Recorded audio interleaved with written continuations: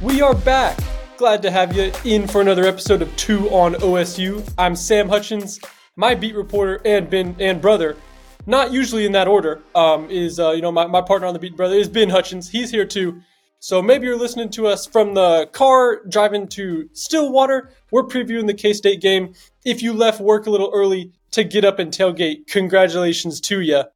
Ben, we'll jump right into Kansas State, preview what the Wildcats do, what the Cowboys need to do to get their first Big 12 win. But first, let's thank the good sponsors at home supporting this show, and it's much appreciated. So thank you to MidFirst Bank, Laser Light Clinic, the National Cowboy and Western Heritage Museum, Fire Lake Casino, and Oklahoma Ford dealers. Ben, remember, drive into your best Oklahoma Ford dealers today for the best deals on all Ford's lineup of trucks and SUVs. Ford is the best in Oklahoma. Ben, Kansas State, Cowboys are 2-2. What do they need to do to exercise some demons? Yeah, they got to stop the run, Sam. Just because Deuce Vaughn left doesn't mean those burly Midwestern Manhattan linemen forgot how to block. And I think that's really leading to a powerful Kansas State offensive rushing attack. As a whole, the Wildcats are number 15 in offensive rankings. 6.49 yards a play, Sam. OSU's number 100, all the way down at 4.94 yards a play. So it's only, a couple yards a play, but dang, over 70 plays, that really adds up. And Kansas State is averaging 198.5 yards on the ground, which was a little surprising to me. Like, I thought a lot of that was Deuce Vaughn last year, just making guys miss as he did so much, but no, it's really just a Kansas State culture thing, I think, and DJ Giddens is a sophomore running back who's over 100 yards a game. So the Cowboys are going to need to slow him down to win this game, Sam. That's right. And just to set the scene nationally, Kansas State, is 27 in the poll. So not ranked. There won't be a number on the scoreboard, but they're close. They're receiving plenty of votes. And the Wildcats are 3-1. Remember, they obliterated SEMO and Troy in their first two games. And then they lost a tight one, 30-27 at Mizzou, and then bounced back to beat UCF last week. But, Ben, the Wildcats, they've scored more than 40 in all three of their wins. Like you said, a lot of that has come through the ground. But the last time Oklahoma State scored more than 40, I'll have you think back to that Texas game, Ben, the week before the 48-0 loss at Kansas State. So that was the last time Oklahoma State scored 40. And the Wildcats have already done it 3 times this year. So it won't be easy for Oklahoma State. And here's another thing that I want to bring up the Wildcats do is defensively, they have the 5th best rushing defense in the country. They're giving up 2.53 yards per rush. So for a Cowboy team that has at times struggled to rush the ball for large sections of multiple games this year, and even really in maybe the best rushing game against Iowa State, a lot of it came on one play. So in terms of Oklahoma State needing a get-right game on the ground, it's tough to draw the Wildcats here. In the beatdown last year, OSU rushed 30 times for 54 yards. So that was not the recipe then, and the Cowboys are going to need to rush the ball better on Friday. The two guys that you might remember from the Kansas State defensive line, Felix, and then his last name's hyphenated. I'd hate to butcher it, but he's not back. He went to the NFL, and their longtime nose tackle, Eli Hudgens, he's gone too. But KSU still does have a guy named Khalid Duke, who's second in the Big 12 with 4 sacks. And when I talked with Dalton Cooper was like, yeah, I think he said number 29. He had a little Mike Gundy identification of, Khalid Duke, but he said he's a player that we'll have to watch out for. So it could be tough sledding in the trenches for the Cowboys. Yeah. We'll see if the Cowboys get to the 4 yards a carry mark that Mike Gundy feels is so important to win. I think, Sam, OSU's played better. I think the Iowa State game was better on the ground. I mean, aside from Ollie Gordon's huge rush, it wasn't great, but you can't take Ollie Gordon's huge rush out. That was an important play. So we'll see if the Cowboys can, plod along and then spring one. And we'll see also what kind of distribution the touches are. I think with Ollie Gordon getting the bulk of that backfield work last game, and we saw less of Elijah Collins, a little bit less of Jaden Nixon. So I'm interested to see how that kind of breaks down, especially after the bye week. Maybe some decisions were made there. We'll wait to see what the Cowboys look like on the ground. Yeah, and it's also worth noting the Wildcats did lose their senior middle linebacker, Daniel Green, who tore his pec against Mizzou. So that happened in the loss. And it's kind of maybe a little bit tough to evaluate Kansas State with the Big 12. UCF, they just blew a huge lead. UCF's been up and down. So Kansas State's been blowing teams out. For a while, they look like one of the best teams in the country. And then that loss to Mizzou, maybe a little surprising. Bit of a rivalry game, so hard to discount it too much. But, I think we have a good enough feel of these two teams to kind of feel, this would be a decent-sized upset if Oklahoma State can win. There's enough sample size for maybe that. But I know we'll get into that later. Score prediction-wise, let's talk overall atmosphere, Ben, starting with it's on the wrong day. They're playing on Friday. Yeah, it is the wrong day for football, but it's still a pretty good day to have a game, Sam. I think with Friday night, it'll be great weather. You don't have to compete with the Red River or anything else like that. It's a standalone game. Off the top of my head, I think it might be OSU's first ESPN game this season. I think Iowa State was on ESPN2, and they played a lot on ESPN Plus. So this is honestly the Cowboys' first chance on a national kind of window to make an impression. And yeah, I mean, you can make an impression really good or really bad. So we'll wait to see how this one goes. I don't know how many people were watching that 48-0 loss last year, but I imagine the number started a lot higher than it ended. But I'm looking forward to the atmosphere, Sam. It should be fun. The blackout game, that's been a pretty big success the last couple years at OSU. Yeah, and the folks I do feel bad for are the people coming from Tulsa or the people coming from Oklahoma City that, maybe you're able to devote your entire Saturday and make the trip. But if you're getting off of work at, 5 o'clock in Tulsa, it's going to be tough to make that, drive down and get situated before the game kicks off. So, it's kind of just a Big 12 TV deal. There's more Friday games. It undeniably is, better for TV rights folks to have a standalone game Friday. It's like what the NFL does with primetime games. So I get it, and they're definitely here to stay. It was either Mike Gundy said in his press conference or in his radio show he does with Dave Hunziker, which is often very insightful, that he said, if the TV folks want more of them, there's going to be more of them. So there's not much you can do about that. But I mean, Oklahoma State's trying to do the best they can to liven the atmosphere. Does a Rodney Atkins concert do anything for you, Ben, pregame? I mean, I have my most country hat on, so maybe a little bit with Rodney Atkins. Yeah, I mean, sure, it does a little bit for me. I can get behind some country music. Arberg Feeds. Have you ever been to a feed store in your life? I've never even fed a cow. That's like stolen valor, but with country. Let's take that hat off. Okay, yeah, Rodney Atkins concert, and also, it might be worth informing the folks at home. The men's basketball team is doing an open practice at 2:30 on Friday in Gallagher-Iba. So Mike Boynton's opening the doors, saying, "Hey, if you're here for the football game, come watch the men's basketball team practice." And they'll start their season later in the season, or later in the fall season. I hate to touch on it too much in a football podcast, but that men's basketball team, Ben, they kind of passed the eye test a little bit to me. We got to watch one practice as members of the media. They're an impressive bunch. Yeah, the basketball team.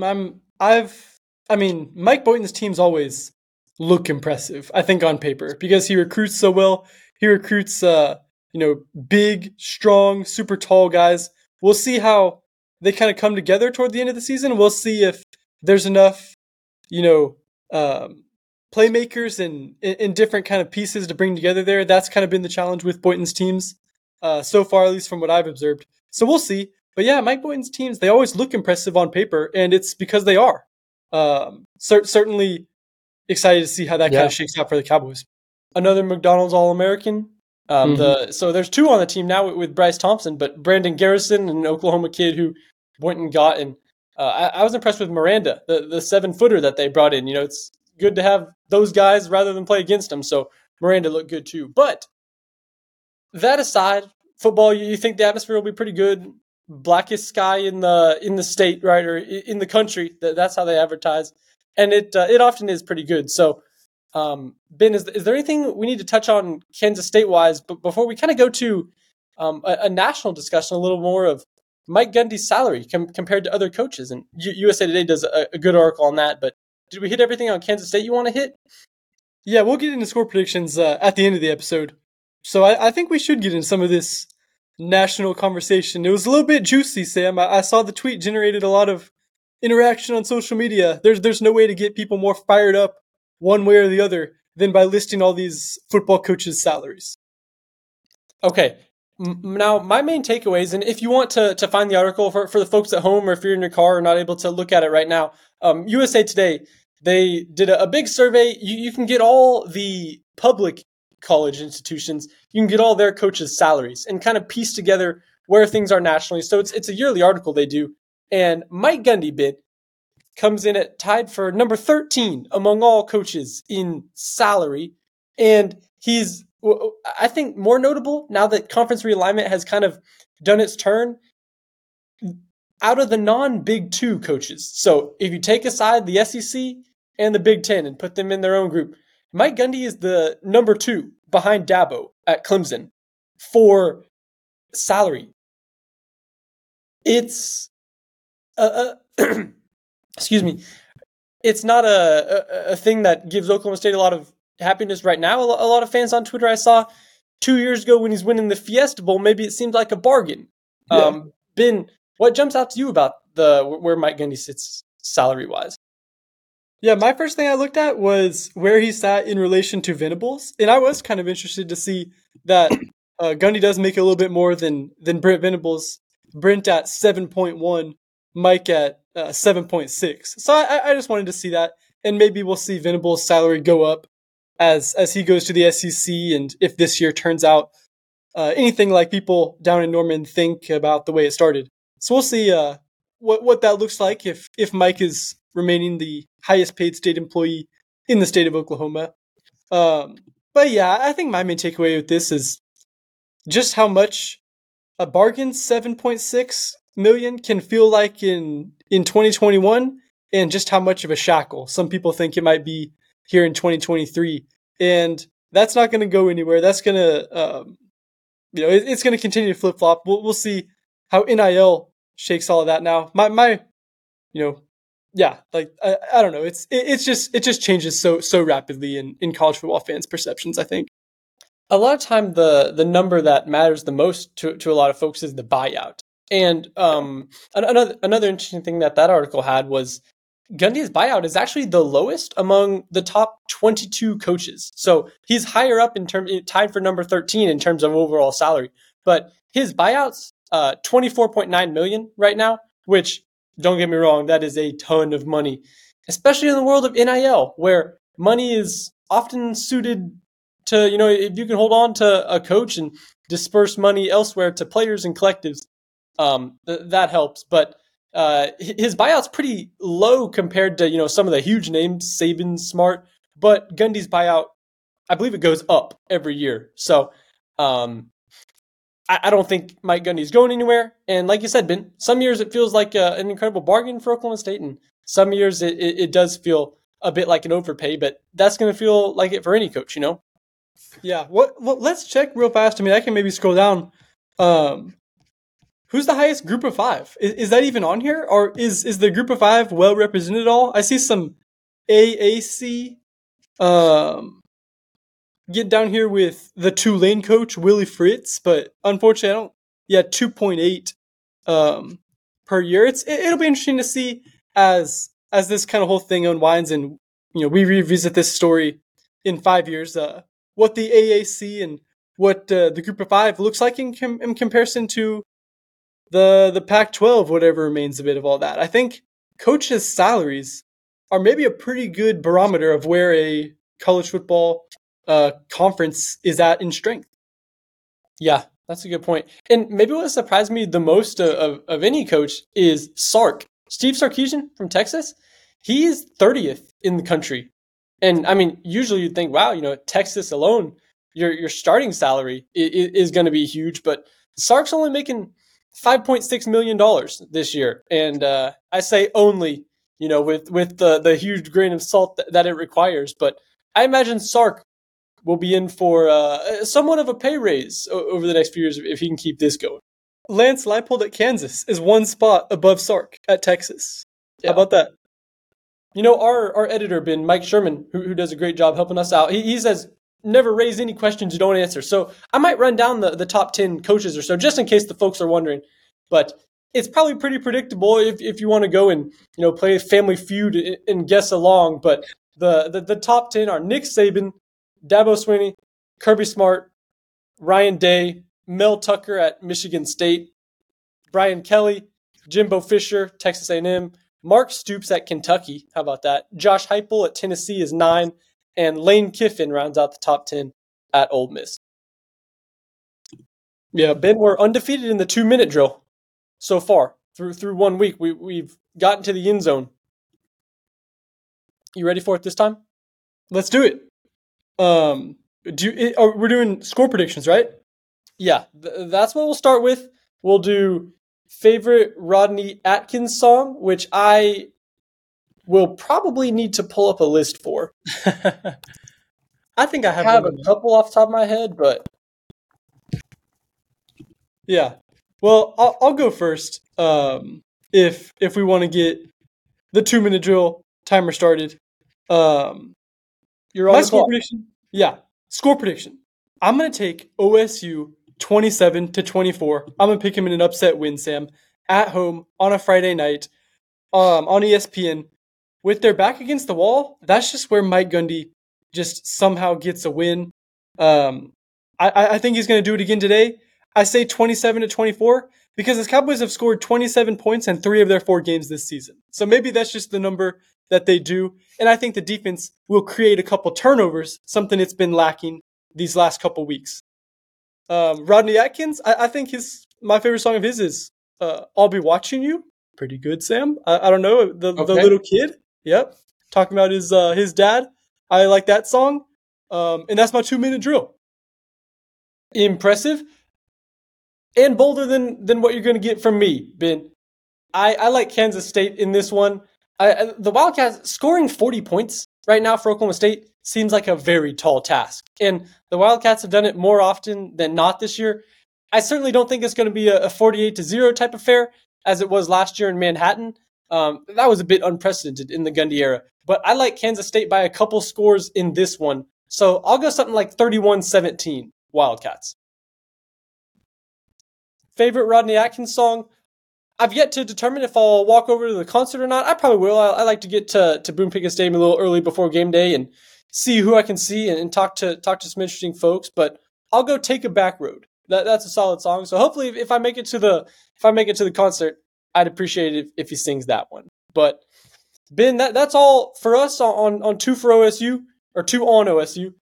We appreciate you subscribing, listening, watching, rating the podcast. If you hate it, maybe don't leave a rating. But if you do enjoy it, we appreciate the 5-star review as it helps us. So we'll be back for the rest of the year, finishing out the football season and, of course, covering basketball, softball, baseball, everything else that goes on at OSU. So thanks for listening to 2 on OSU, and we'll be back next time.